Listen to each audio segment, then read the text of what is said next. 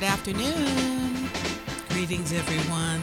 This is Dr. I, and I'm with my esteemed colleague, Dr. Joe, and we are going to look through the window. We're just happy to be here. Aren't we? And isn't it a beautiful day? We jumped right into summer, skipped over spring, and now we're going to be, 88 today? Something like that. I love the heat. I do too. It makes me feel like doing stuff. It does. In fact, that's what I see when I look through the window. I see sunshine today, and that does so much to help my mood and my disposition. Isn't that something? Yes. How weather can impact how you feel and how you approach the beginning of your day.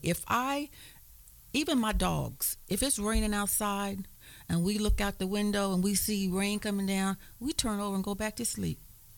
Now, there is an issue with that. We should always have joy on the inside, no matter what the weather, but it sure makes me happy when I look through the window and I see a beautiful day unfolding. Absolutely. And we're going to talk about moods today because this is Mental Health Awareness Month, and that topic has been kind of taboo in Black families, in the Black community.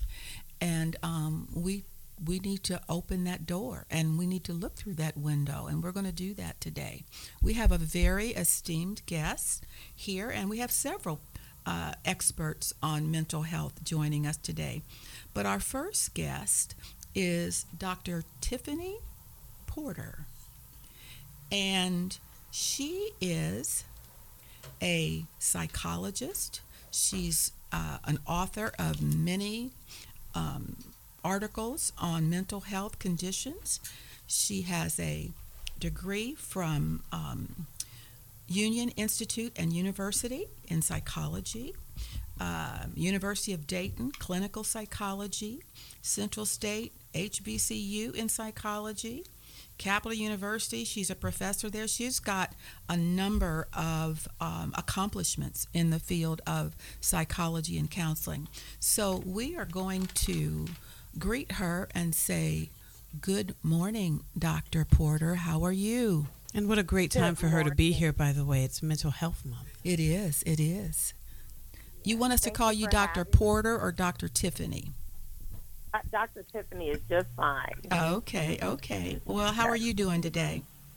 I am doing well on this beautiful day. I am really excited to talk with you all today about mental health and, how we can incorporate more joy into our lives. Absolutely. I'm all for that. Tell us how you kind of got into this field. It looks like you've been pretty focused since you left undergrad. Yes, so thank you for asking that. My auntie is a psychologist, and so I remember as a little girl just seeing her, and I said, I want to be like Aunt Pam because she was the first Black woman that I saw that was happy, and I wanted to do that, and I wanted to be like that. So I knew from a young age that this is what I wanted to do. I really have passion for our communities and mental health.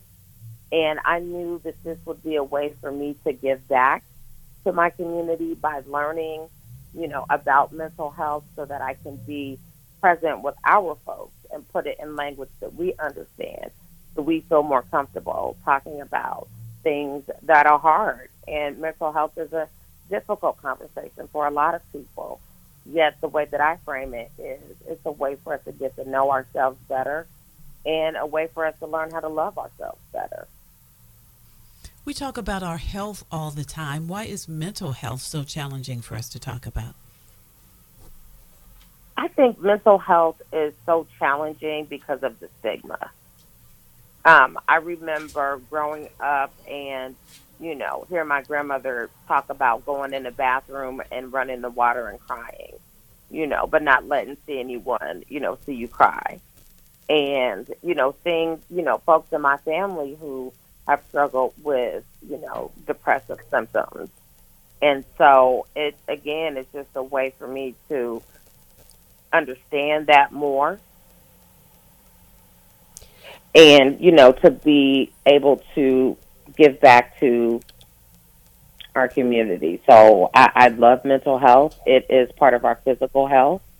And, one of the things, I'm also the chair of the General Assembly of the Association of Black Psychologists. And one of our things and one of our sayings is that, if you don't have your mental health, it's hard to have your physical health. So we know how important it is to keep our minds and to get past that stigma that prevents us from seeking help.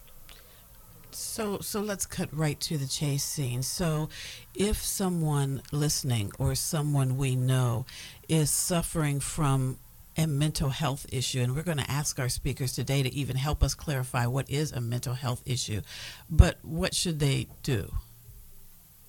Absolutely. So I think, first of all, recognizing when things aren't okay, when, we experience depressive symptoms and, a diagnosis of depression, a person has to have 2 weeks of certain symptoms. So if a person isn't able to function in their daily lives, if they're sad, they don't have motivation, if they feel, mentally unclear, those are signs of depression, and it's a 2-week kind of time frame. Anxiety, on the other hand, I say anxiety and depression are twin sisters. Anxiety really wants attention, and anxiety comes from fear about the future, whereas depression comes from worries about the past. That's interesting. And so, I'm sorry. I said that's interesting that you framed it in a time zone kind of thing. Yes. That's interesting. Okay, go ahead. And so, when it comes to like anxiety, there's so many, diagnoses across that spectrum of anxiety. Yet again, for like an acute issue, it has to be under a month. So again, just having people know that there's a window of time. So if you're experiencing these things and you're feeling out of sorts and it's happening for this amount of time, then it's a good idea to ask for support. Dr. Tiffany, I got to jump in Yes, here. ma'am. Black women carry burdens with them their entire lives and don't talk about them. We hide them because we are trying to be superwoman. Can you confirm this? Why do we do this? I think we have been conditioned to have what we call, the strong black woman syndrome, whereas we feel that, our sign of strength is being able to withstand a lot of pain and suffering. And I like to frame it in a way that, we have to throw that cape away. It doesn't serve us well. Well, and this is Dr. Joe. I agree that we as black women carry a lot. I talk to my girlfriends about my stresses, and I'm not sure if they're clinically qualified to help me, but I'm concerned too about black men. I don't know that they talk about it to the extent. And I know that's a broad stereotype, but do black men need to seek counseling as well? I'm sorry, I can't hear you. You broke up a little bit. We're talking about black men as well. Can you hear me better now? Yes. Okay. Yes, absolutely. All right. So we just talked about black women carrying unnecessary burdens before they seek help. But is that restricted to black women or to black people in general? Or should men be listening to this segment as well? I believe that it impacts us across the board. Black women, black men, even black children. A lot of the work that I've done across, my time in my profession, I've worked with black families and black dads, some who were single parents. And so it impacts us all. And so so, for instance, if, a brother is experiencing some distress at work and comes home to the family, that family is also going to share those stressors, because sometimes we have, a collective sense of, difficulties and trauma.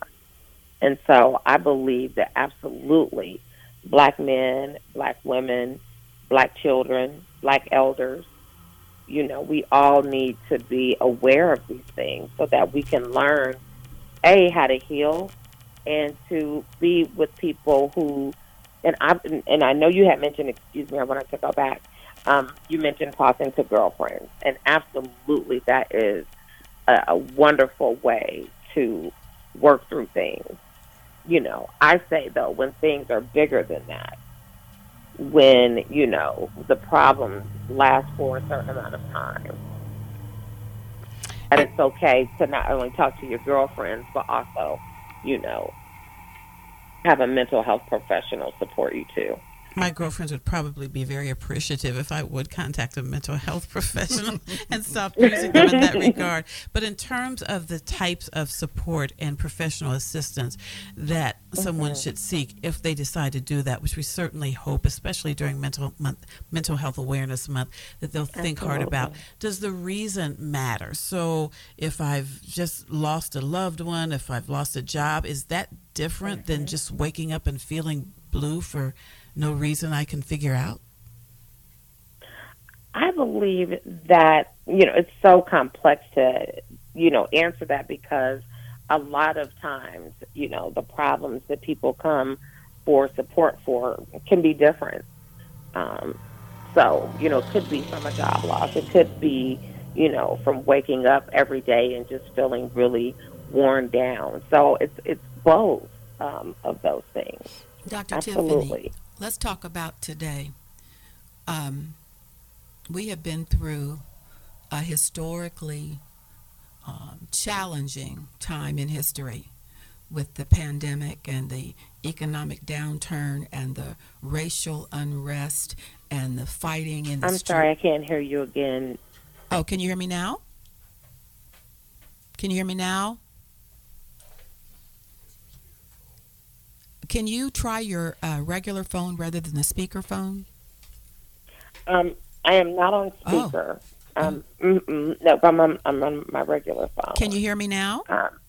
I can. Okay, I can good. hear you great. I just was Yes. trying to reference the period of history that we have endured and are still struggling with. This pandemic, this economic downturn, political unrest, Yes. racial discrimination, And- people and- killed and in the streets. That was a great introduction to, the fact that as Black people in America, we have suffered collective trauma, and with our ancestors and elders, and even some things that we've endured. This has been going on for 400 plus years, to be able to withstand and overcome, the treachery of enslavement. Of course, that's going to take a toll on anyone's mental health. And so couple that with, as you said, like the pandemic, fear of dying, that's definitely anxiety provoking and also depressing. Not being able to have the resources that you need. The prices of everything is going up, and folks have lost jobs and means of supporting their family. And so adding all of that to the mix absolutely causes, collective trauma, depression, PTSD, all of those things. So what should someone expect if they seek mental health counseling? What happens? Sure. So I can, basically speak from my perspective, because everyone does things differently. But the first thing that I love to do is to gain that trusting relationship with the person that's coming to see me, and being present and being authentically who I am and accepting them as who they are. So that's the number one thing that I do, because I feel that if I don't have that type of relationship with someone, they won't be able to trust me to take those deeper dives and, to help them heal. So that's the number one thing that I do first. And then is medication involved? Is it just talking to someone? What are the options? So there's so many different, things that occur in therapy. The first thing, so after, having that trust and working on that trust or concurrently, I do an intake. So I have to assess what's going on with the person so that I can determine what would be the best course of action for them. And I also function from a collaborative approach. So I'm not just telling someone what they need to do. We work together as a team to help them on their journey. And so I say, you're the expert in you, and I'm the expert on how to help things. And so I meet them where they are. And so, some people come in with anxiety issues. Some people come in because they have learning disabilities, or they're dealing with bipolar disorder. So, I've had an array of different, diagnoses. And I tend to wait until after the third time that I meet with someone to give them a diagnosis, because I think the first time I see someone, I'm not going to have, the amount of information that I need. And so I talk to, the folks and ask them if this is, what they experience, and, we do it together. And so that helps me to know what the next course of action with treatment will be. So what should they expect when they leave you? Will they be feeling better? My hope is that they leave feeling hopeful. That they leave feeling hopeful, that they've been heard, that someone is their person. They don't have to share. What we talk about is confidential. So the only time I break confidentiality is if someone tells me they're going to harm themselves or someone else, harm someone or, themselves. But other than that, what we talk about stays between us. And that's powerful. We have to take a really quick break, Dr. Tiffany, but when we come back from the break, I'd like to talk to you specifically about the mental health options when we were unable to meet face to face. Some Black people are still not on the Zoom train and don't necessarily feel comfortable talking about their issues and their challenges and their worries on technology. So let's jump into that when we come back from the break. And we'll be right back. That sounds great. We'll be right back. Okay, thank you. Pandemic options for people that are struggling with mental health issues. Now, there's one barrier that we face, and that is that we don't like people knowing our business, first of all. Yes. And then secondly, if we let people know our business, then we fall off of our Eiffel Tower of prestige and respect, because we got issues now. But then to go to a professional counselor and then be told to Zoom in to the counselor, what does that do to the credibility and the personal nature of counseling? Sure. So, yes, we are in the Zoom era of doing therapy. What we found is that it is just as effective as doing face-to-face therapy. And in some cases, we have gotten more people seeking out support because of the flexibility of Zoom. So we really haven't found, that to be a major barrier to therapy. And yes, it's different. Even for me, it is different being on Zoom. Yet I feel like I have the opportunity to. It's helpful for them to be in their own space, so I can really get a good idea of what's going on for them in a way that I wouldn't if I were doing it just face to face. Now, I agree with you on all those points, but I'm also thinking about the members of the black community that may not have internet, may not have the comfort level with just going online. And they certainly would be ones that have economic challenges, family issues. I suspect that there's probably a whole group of black people that are just walking around every day with the burden of worrying about food. And I agree. I think that, sometimes, again, like you said earlier, we don't want people to see what our reality is. And I think we're just way too hard on ourselves.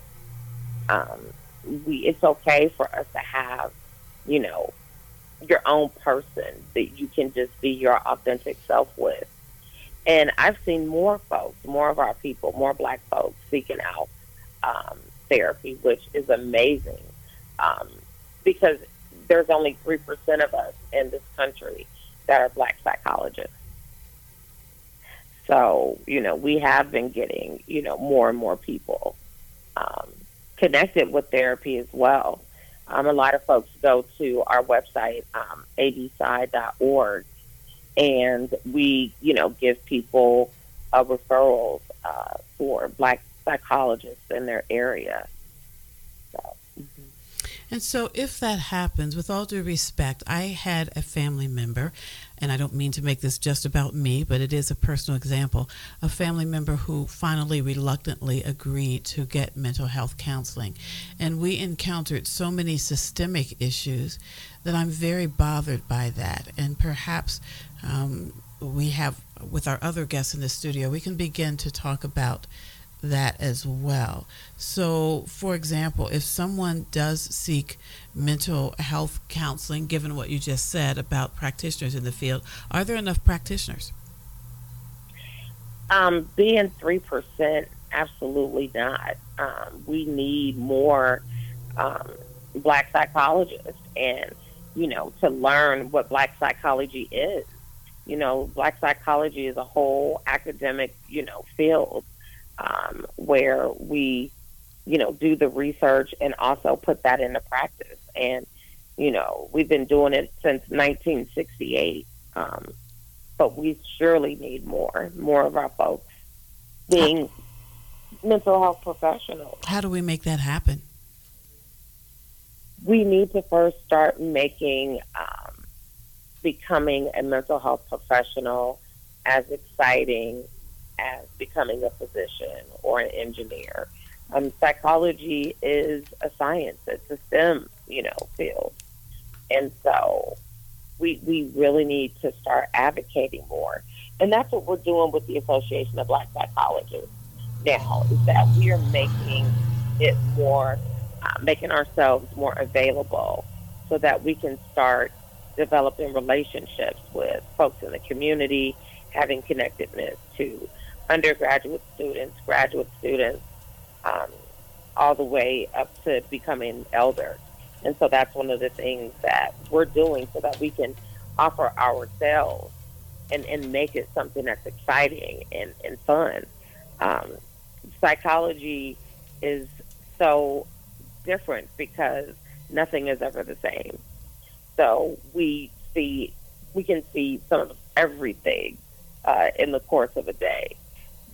So we want people to be excited about the brain and feelings and emotions and how they happen, what areas of the brain causes certain type of emotions, so people understand that mental health isn't a character issue. I have just one other issue. It's not about character. Dr. Tiffany, before we transition into the next segment of the show, what about the church? So many of our people in the community take it to the Lord, and we all do that. We were brought up that way. We believe in it. How do you reconcile taking it to the Lord and talking to your counselor? Yes. From my perspective, I believe this is doing God's work. Okay. This is, hand in hand with, faith and spirituality. And in the church. It goes hand in hand. Well, tell me how you we how pull you do people that. away from the precipice of darkness. The same way that they do with the church. So, we're both doing God's work.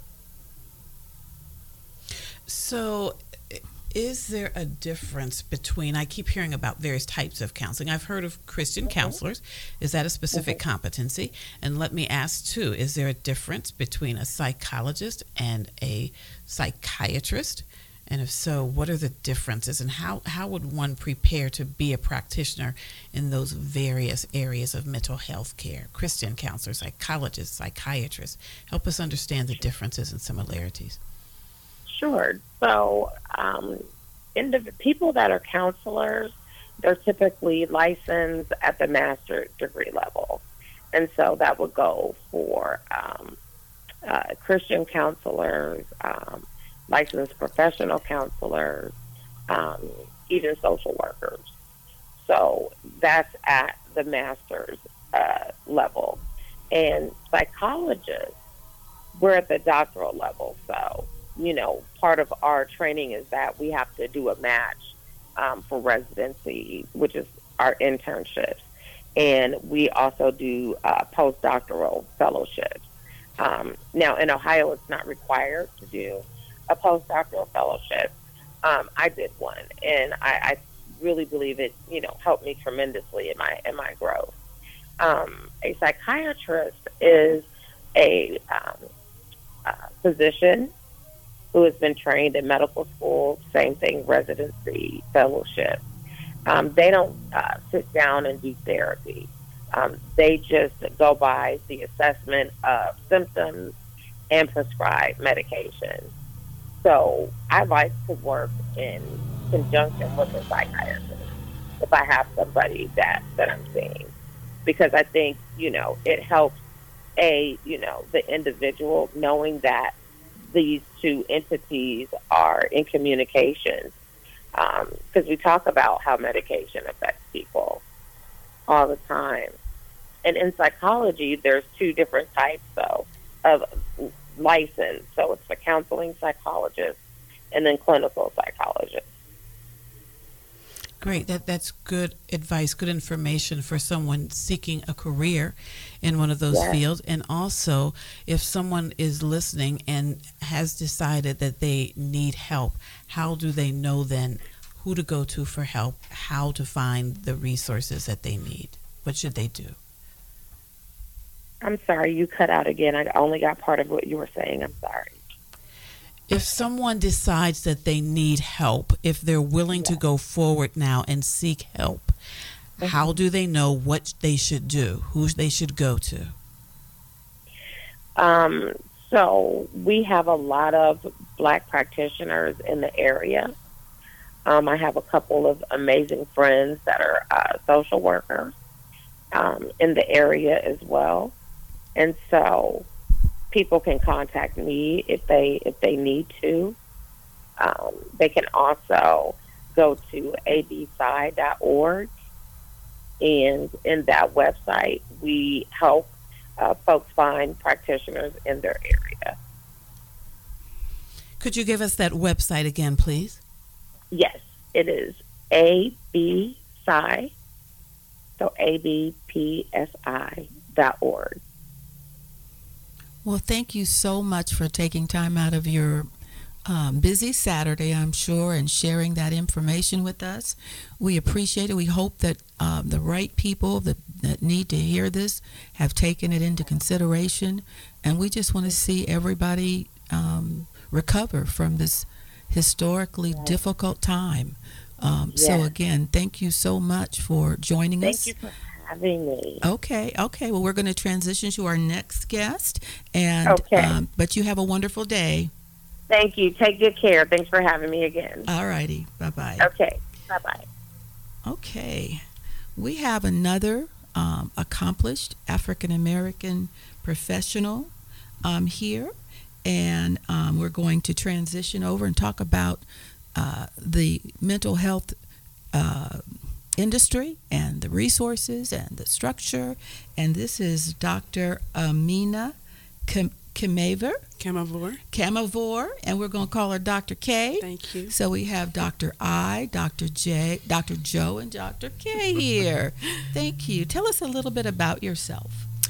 So I like what Dr. Tiffany shared about how she started in this field. And I knew when I was a sophomore in high school, believe it or not, that I was going to have a lifelong career in mental health. And so I just continued onward from there with a bachelor's degree in psychology, a master's in clinical counseling, and a PhD in counselor education and supervision. And so I've worked in a lot of different settings, from community mental health, hospitals. I started in hospitals, psychiatric hospitals in Kentucky, in college settings, and really just developing clinical mental health programs that would be supportive to the needs of the community or to the students when I worked at colleges. Are you from Columbus? I'm not. I've actually been here for like 21 years, though, so it kind of feels like it. I'm actually from Louisville. Pronounced Louisville, though. I understand. Yes. Let's get it right.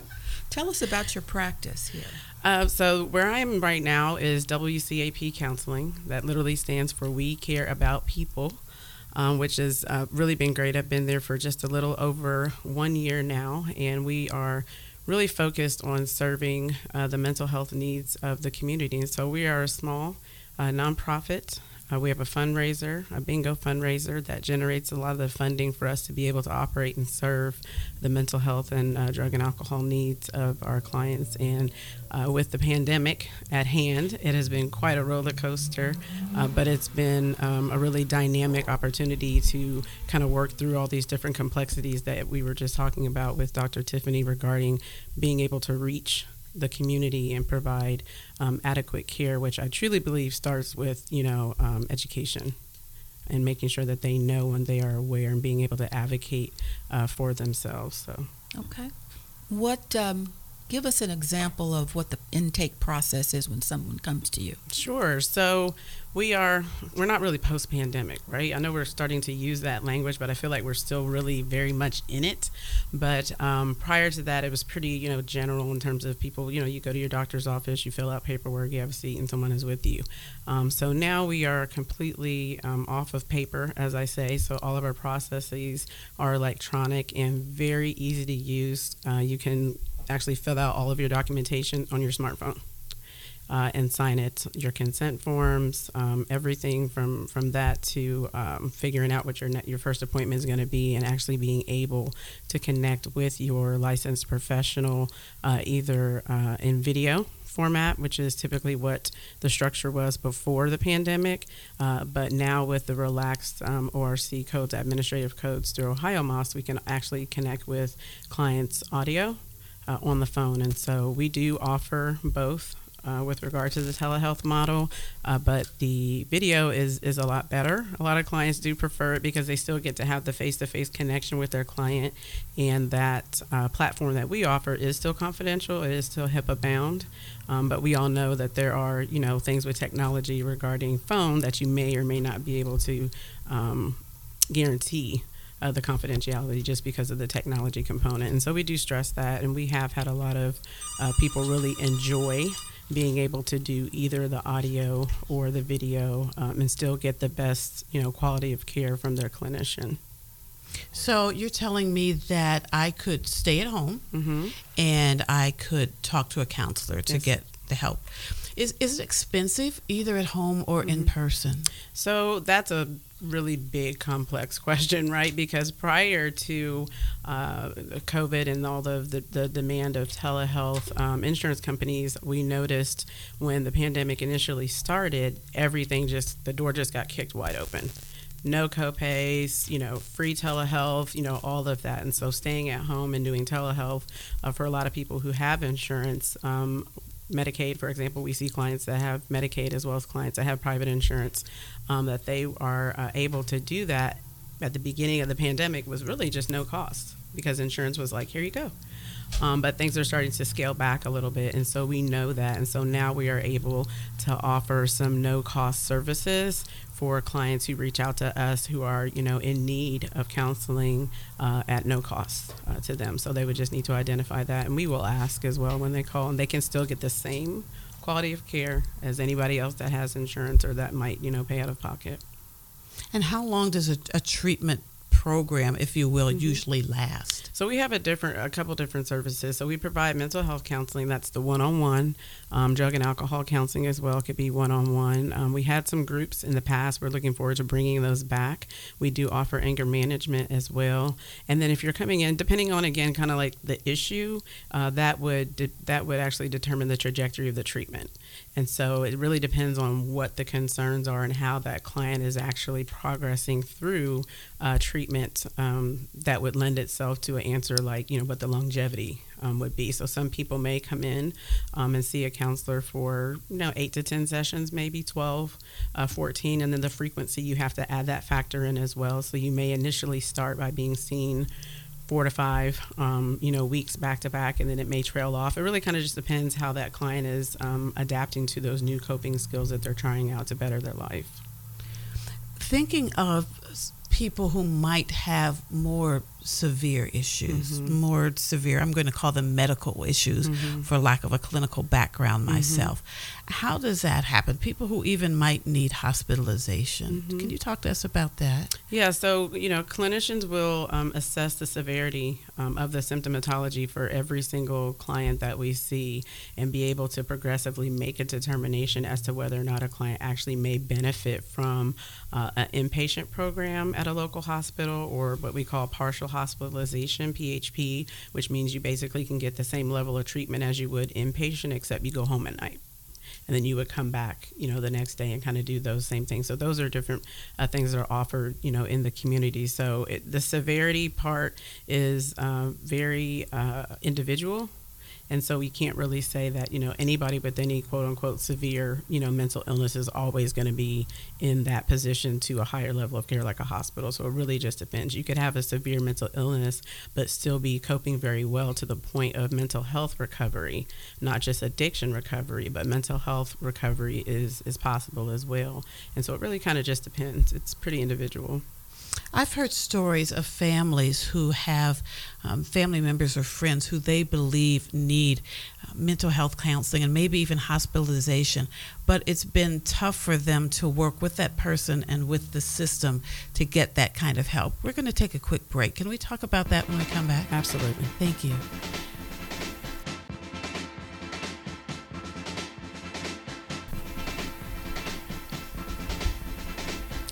May is Mental Health Awareness Month. We're happy to have experts here who can help our listeners become more aware of mental health challenges and resources. We have Dr. K, who has asked us to please call her Dr. K and not mangle her name. So if you could tell us your real name, we'll proceed with our conversation. Oh, it's Dr. Kim Avor.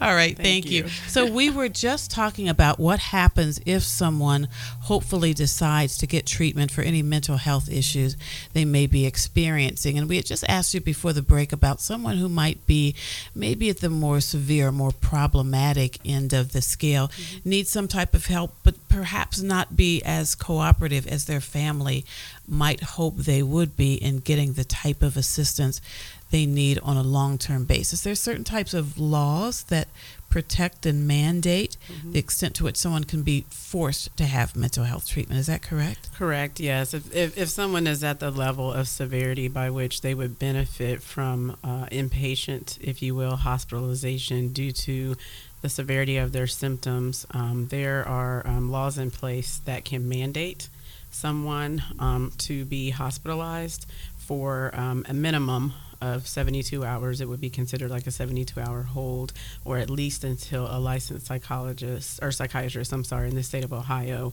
could evaluate them and determine what their actual needs are beyond hospitalization or while they are yet and still in the hospital. You also mentioned addiction. Talk to us about the types of services you provide as it relates to addiction. Yeah, so at WCAP Counseling, we do have all of our clinicians are licensed to provide addiction treatment, drug and alcohol treatment for any of our clients, and so we, alongside with the mental health component, we have seen that addiction does not generally stand alone. That there tends to be some underlying condition regarding mental health, but it also, because of the medical component, like you just mentioned, tends to be what we would like to, in general, focus on first, if it is at a level of severity that may cause, accidental harm to the person, before we can get to some of the more underlying mental health issues like trauma and depression, anxiety, and things like that. And so those would be considered comorbid disorders. So we're kind of working with the client on both and regarding their treatment to make sure that we can keep them on the right track. And so I've heard people like myself who aren't trained in the field refer to excessive drug and alcohol use as being self-medicating for Correct. people who might be suffering from forms of mental health. Is there some accuracy in that? Yes, there's accuracy in that. And that's actually the term that we do utilize when we see someone that has that level of severity, or just use in general, that they may be self-medicating and avoiding something else. We'd like to talk more about the effects of trauma, too. We have another guest that we're going to bring on the line momentarily. What is trauma, especially long-term trauma that I've heard about? Yeah, so one of the things that Dr. Tiffany shared I wanted to highlight, because I believe that language and knowing the right things to say, we put the language to the behavior, especially in the Black community, is really hard to do that because we've used other language for so long and it's been so common, and we don't really address that. And so you can put it in layman's terms to say that whenever there's an impact on a person's ability to live, laugh, and love, then we know that something else is deeper that's going on. And so trauma does fall in line with that inability, if you will, or challenged for that person to live, laugh, and love. And there's a lot of components related to trauma, from witnessing trauma, being a part of the trauma yourself, then the effects afterwards, behaviors of hypervigilance, not being able to, to sleep, the flashbacks, all of those commonalities. And as a people, as a community, we've suffered this for, like she shared, for over 400 years. Mm-hmm. And so it's generational. That's a great transition, because I want to bring on a woman who has been committed to mental health wellness for many, many years. Her name is Janie Bailey.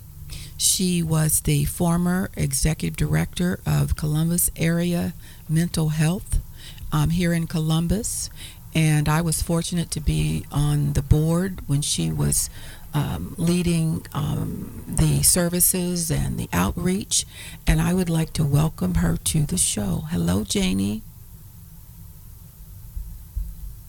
Janie, are you there? Hello?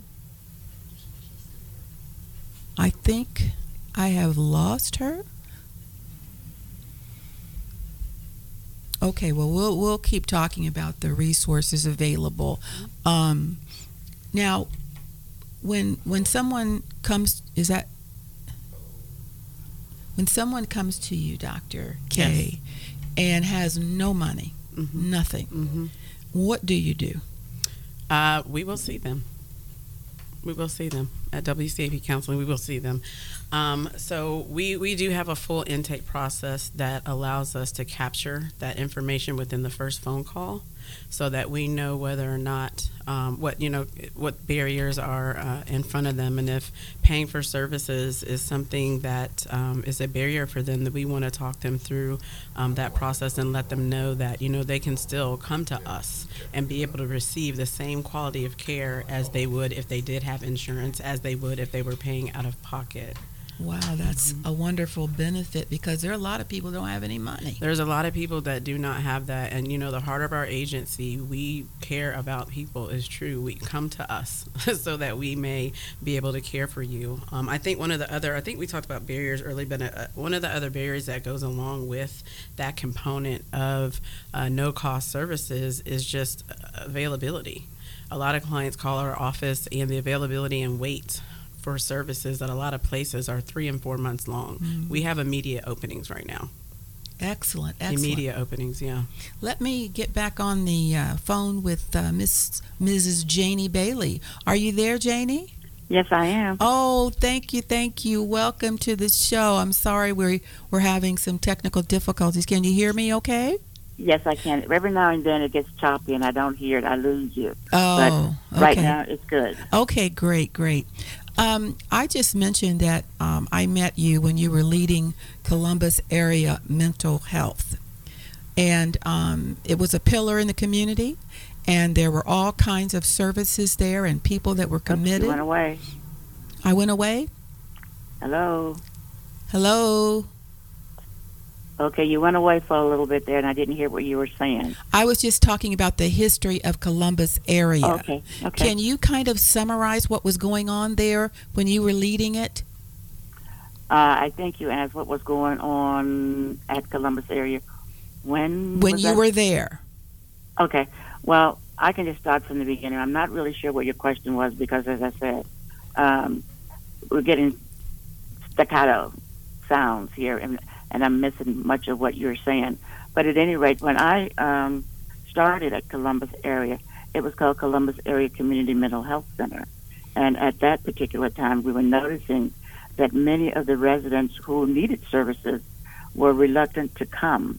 And so we decided to do a little survey to find out what was the problem. And the response that we got back was overwhelming, that they were, I guess, reluctant because of the fact that it said mental health. And people were concerned that if they were being seen coming in and out of the building, that people both think that they were crazy. They didn't want that. So what we did as an organization was to remove that particular piece because, you know, one of the things that we learned when we were in school is that you meet the client where the client is. And if that's where they are and that's what's making them hesitant to come and seek treatment, then we need to take that barrier away. And we did see an improvement, actually. Once that was down after a few years, we saw that that was no longer a hindrance because people did begin to attend on a regular basis as walk-ins sometimes. So I hope that that's what you were asking. I'm not sure. Absolutely. Can you hear me now? Yes, I hear you right now, Absolutely. but I hope you don't get cut off again. Okay. Yeah, because we only have a few more minutes of the show. But I wanted to ask you, from your expert position and your knowledge over the years you were there, why is the Black community so reluctant to go into an institution and say, I am not mentally or emotionally well? Well, part of it is shame, unfortunately, and that is because of the way that people with mental illness have been portrayed through the media. Not necessarily, I can't say that it was designed that way, but that is what has been happening. And the other is just people not understanding. While people, I mean, we liken it to if a person has diabetes, they have no problem seeking treatment for that. But again, it's the stigma that has been associated with having such a diagnosis.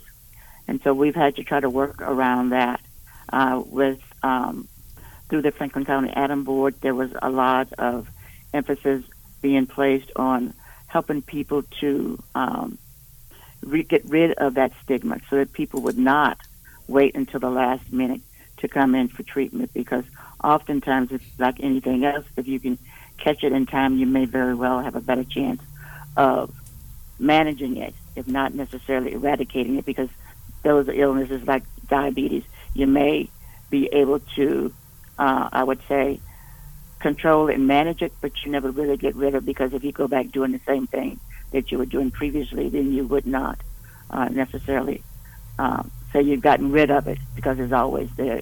It's just being that you're managing it better with controlled medications or diets or whatever. When you were there, and I don't know if you remember this or not, but there was a woman that needed mental health help, and she used to hide in St. Paul AME Church. No, you went completely away. I didn't hear you at all. Oh, I'm sorry. Can you hear me now? Hello? Hello? I missed all of that. You were completely gone. I'm sorry. Okay. I'll tell you what, we're almost out of time anyway, but we want to thank you for giving us your perspective on mental health here in the Columbus area and the Black community. And we're going to transition back over to Dr. K and ask her to give us some a rundown of some of the resources available for people that are struggling with mental or emotional problems. Thank you. Yeah, so as I was sharing before, I work at WCAP Counseling. It's a small nonprofit community mental health agency. We do provide services for persons who have insurance and for persons who don't. So I think that's a really key component, because that access component is definitely a barrier for the community. And so I'm going to just kind of list off a couple resources real quickly. So our agency phone number is 614-239-9965. Could you say that again, please? Sure. WCAP Counseling, 614-239-9965.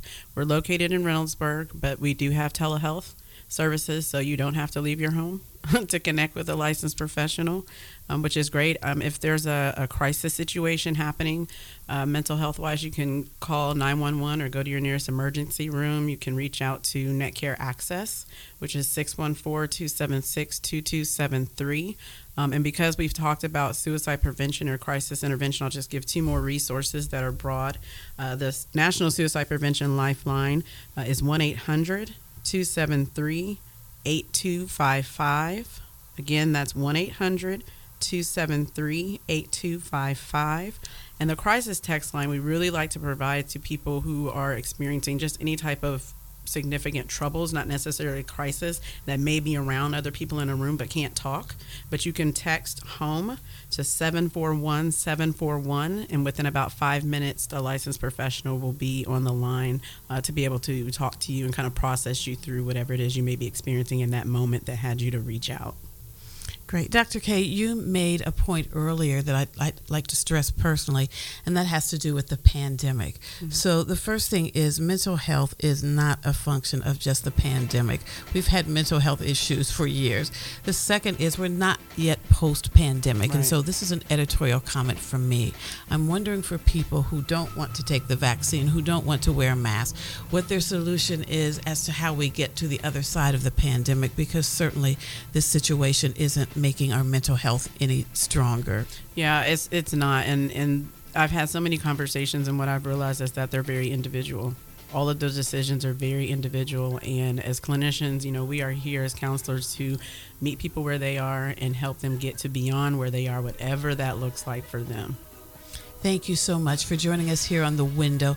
May is Mental Health Awareness Month. Hopefully you've heard something today that will give you hope or help you be more hopeful about getting your family members and your friends the assistance that you need. You don't have to be burdened with the stigma or the trauma of mental health any more than you have to deal with any other health situation where there are professionals to help you. Dr. I. Thank you so much, Dr. K. Thank you. I really appreciate it.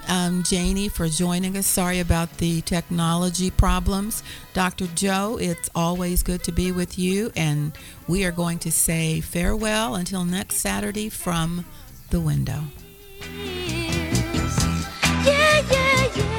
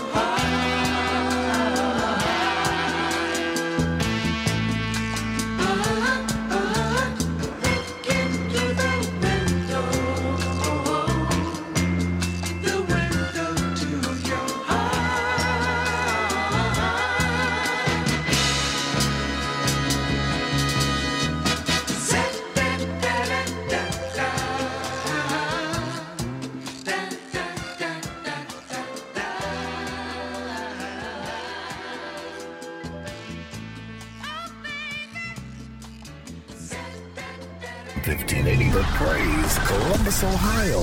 Thank you, Central Ohio, for making us your #1 gospel station. Get your church on before going to church. Every Sunday morning at 10 a.m. with Bishop James Delaney and the St. James